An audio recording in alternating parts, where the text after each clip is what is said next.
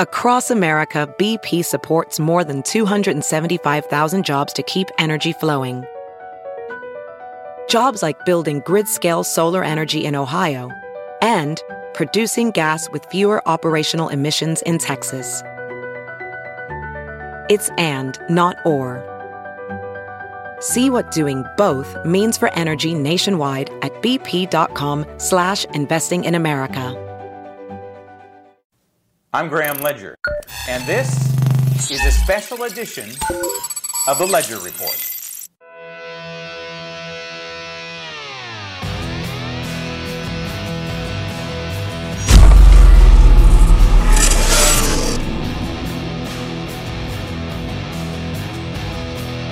We've got to continue to do two things. One, make sure that we have a safe and secure border and take steps anchored in the principle that America is a nation of laws, while at the same time respecting the fact that we also are a nation of immigrants. Stop the tape. Hakeem Jeffries, we are not, just to educate you, we are not a nation of immigrants. We are a nation of Americans, unified by what sits over my left shoulder here, not the trophies, the Stars and Stripes, the American flag. We're unified by the fact that we are all United States citizens. We are not a nation of immigrants. Initially, we had to fill up this country in certain periods of time with a bunch of immigrants. Yeah. And we needed them to build out the railroads, for example, and then fill out as the country moved west. But those days are over, and we did it in an orderly fashion, more or less. There were gaps, of course. But when my relatives came over around 1900 from Italy, they came over in orderly fashion. My great-grandfather came over here by way of Brazil and then worked his way probably through, we don't have the records on him, but he was here legally. He came through the legal process. We know that because of what I'm going to tell you in a second. But he probably, because he was in Brazil and then came to the United States, probably immigrated through New Orleans. I believe there's a couple other ports of entry, legal ports of entry in the United States back then, and certainly there are now. But New Orleans was one of them. It wasn't just Ellis Island, which is where my great-grandmother came through. So when he came to the United States and then settled in California and started ranching in the Fresno area, he called for his wife, my great-grandmother. She spoke zero English, and they had written pinned on her coat when she landed in America, Fresno, California. And you think about the kids these days, right?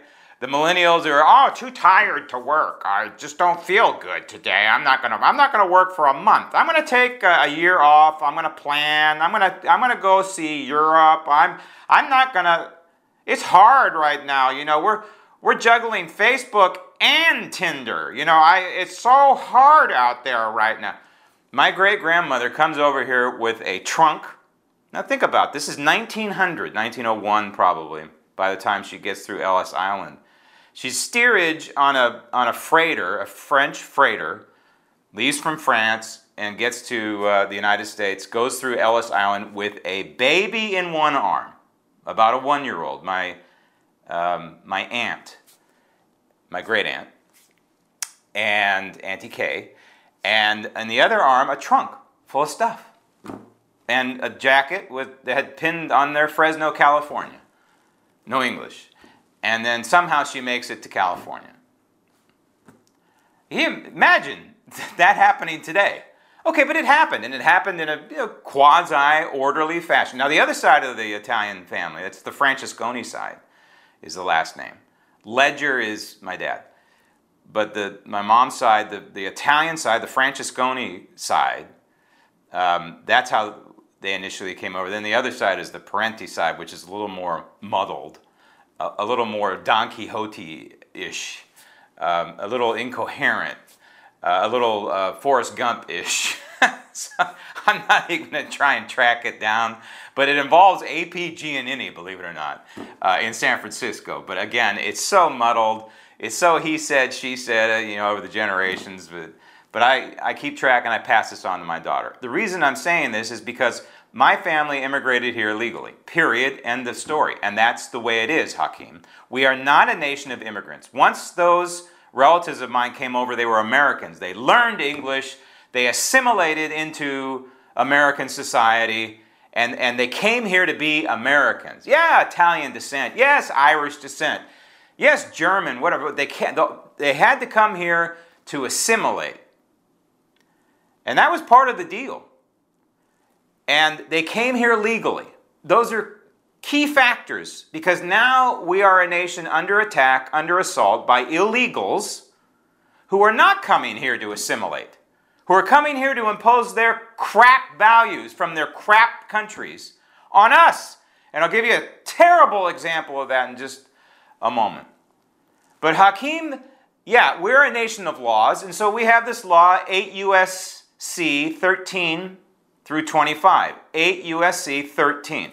And it says effectively that it is illegal, it is against the law to violate our sovereignty, to come into this country illegally, as they are right now, as we speak, hundreds of thousands. We're measuring this now in hundreds of thousands and aggregately over the years in the millions. This is fundamentally changing the makeup of our country for the bad. There is nothing good about this assault on our sovereignty.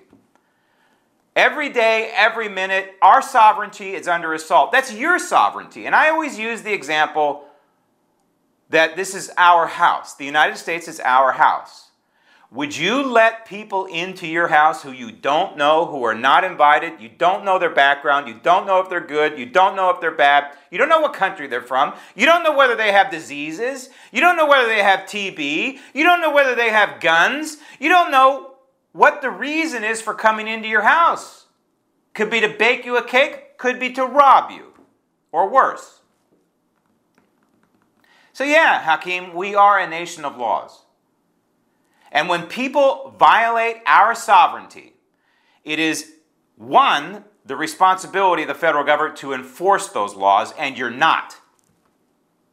You're not enforcing. The very fact that they're violating our sovereignty, it's like, playing prevent defense.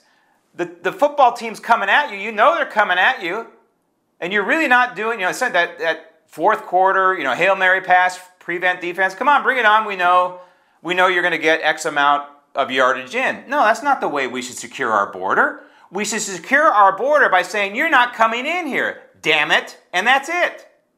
Instead, it's like, oh, there's people coming over. What are we going to do? Oh, we need to process them. And then the Catholic Church gets involved and gives them debit cards and gives them cell phones and gives them the hotel room and gives them free this, free that. Airfare, wherever the hell you want to go. And if you go to New York or you go to California, you're welcomed up with open arms, not only by the Catholic Church, but by the government. I am sick of this. I have been bemoaning the border situation now for 20 years. My entire time on One America, I've been haranguing this. I have been telling you that it's out of control back then. Now it's quasi-super out of control. On steroids out of control. So what do? I proffer the question to you.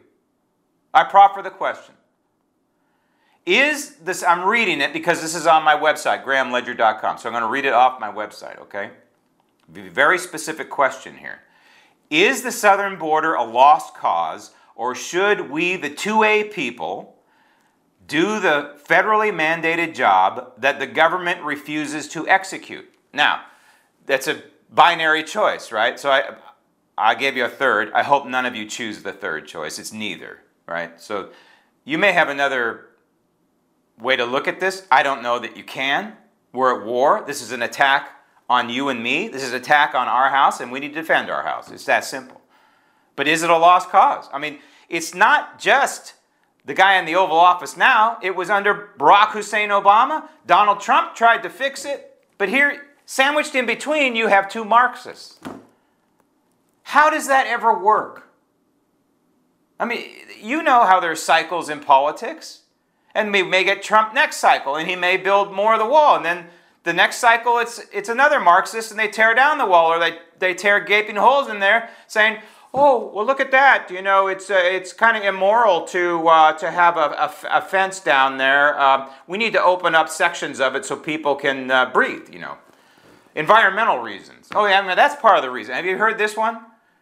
When we were trying to construct the wall down there, under Trump, but also prior to Trump, various presidents and segments, you know, George Bush did a little bit just for show, you know, kind of. But the environmentalists are like, you know, do you know what's down at the border mostly? Nothing. Okay, yeah, there's some lizards and snakes and coyotes. But you know what? What price securing your home? I'll tell you what. For my home, there is no price. My home will be secure. And this is part of my secure system, my security system in this home of mine. And I don't use this much, but if I have to, as a Christian, and I have to defend my family, I'm going to use it. And so, why am I brandishing this shotgun? Loaded or unloaded? You don't know, do you? Is because we have a choice in this country. We know the framers of the Constitution gave us the Second Amendment so we can own firearms like this one for protection or what have you, hunting. But they primarily gave us the Second Amendment that we can own firearms and possess firearms for a tyrannical government that they knew one day would come.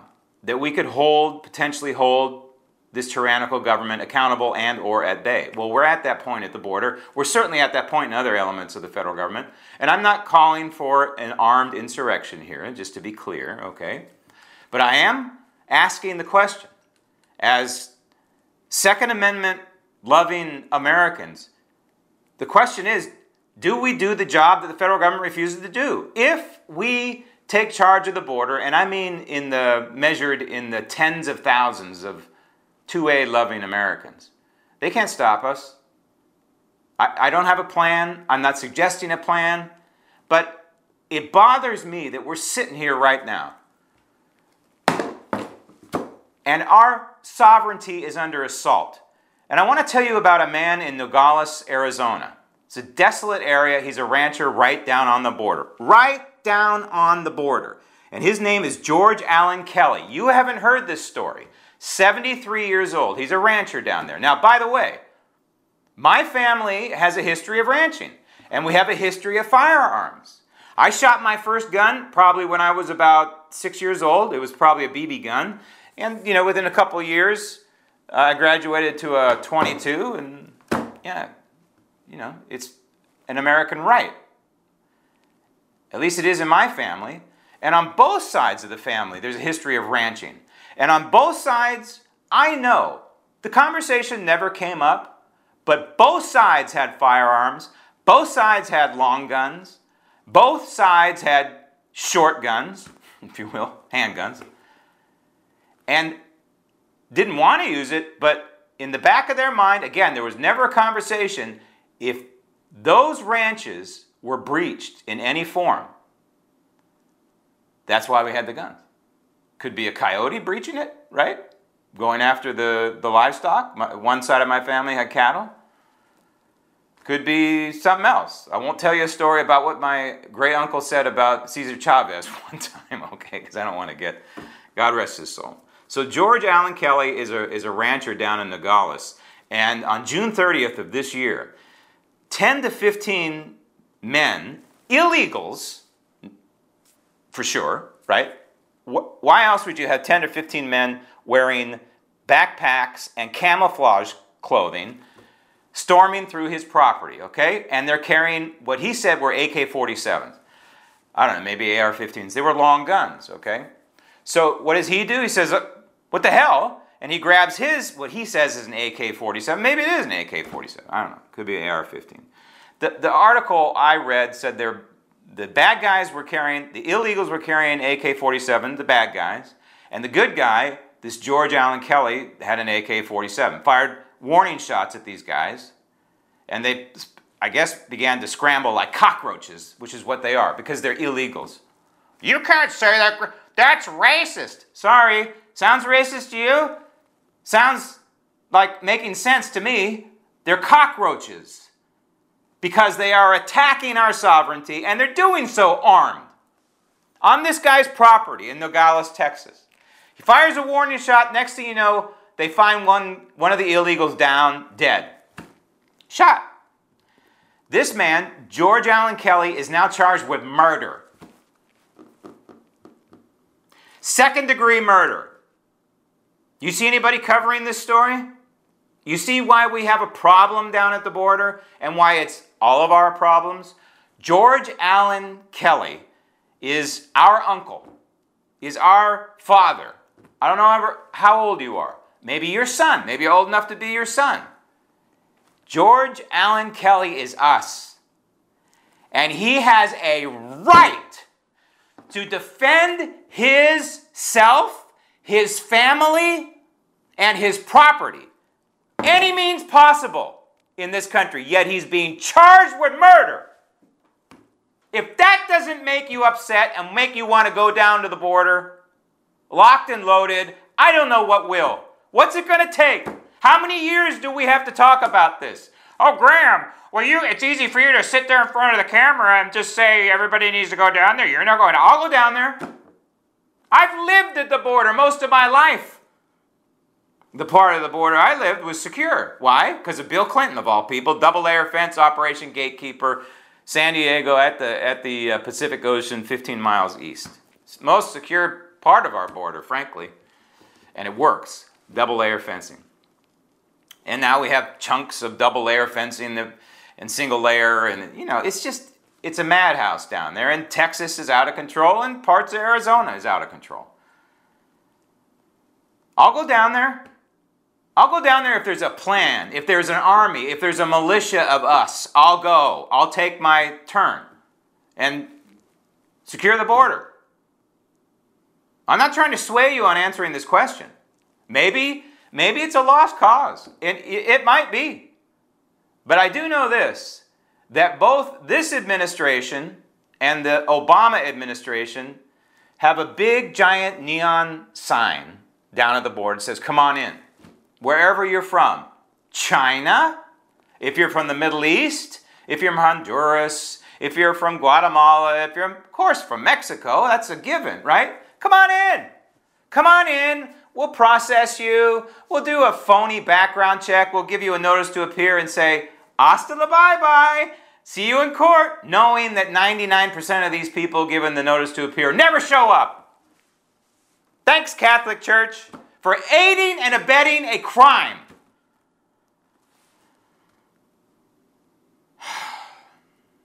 Now, let me tell you why it's so important. This story hurts me as much as it does the George Allen Kelly story at the border. And that George Allen Kelly story hurts me. It really pains me to even think about it. Yet in Stanton County, Nebraska, Stanton County, Nebraska? Yes, Stanton County, Nebraska. 2 illegals from Honduras were arrested and probably booked, charged, and let go because what they did was a federal offense and is extremely offensive to any American, but it's probably one of those things that's not prosecuted often. And they were probably given a notice to appear, and poof, they're off to the next state out of harm's way. They don't care, they're illegals. These 2 illegals, when they were detained by police, had no identification, no habla inglés, okay? I'll translate that for you. They didn't speak English. No habla inglés. And you know what they were doing? You know what they were arrested for? They shot a bald eagle. That's right. A bald eagle, the symbol of our country. They shot it, had it down, we're plucking the feathers, and we're going to eat it. Now, How does your stomach feel on that one? Between the two, George Allen Kelly defending himself, his family, and his property, now charged with murder, and these two illegals who don't give a crap about you, who don't give a crap about your country, who don't give a crap about our laws, who don't give a crap about our bald eagle, our national bird, protected, so-called by the federal government. How do you feel? Make you mad? Make you want to go down? I haven't even told you about the rapes and the murders by the illegals.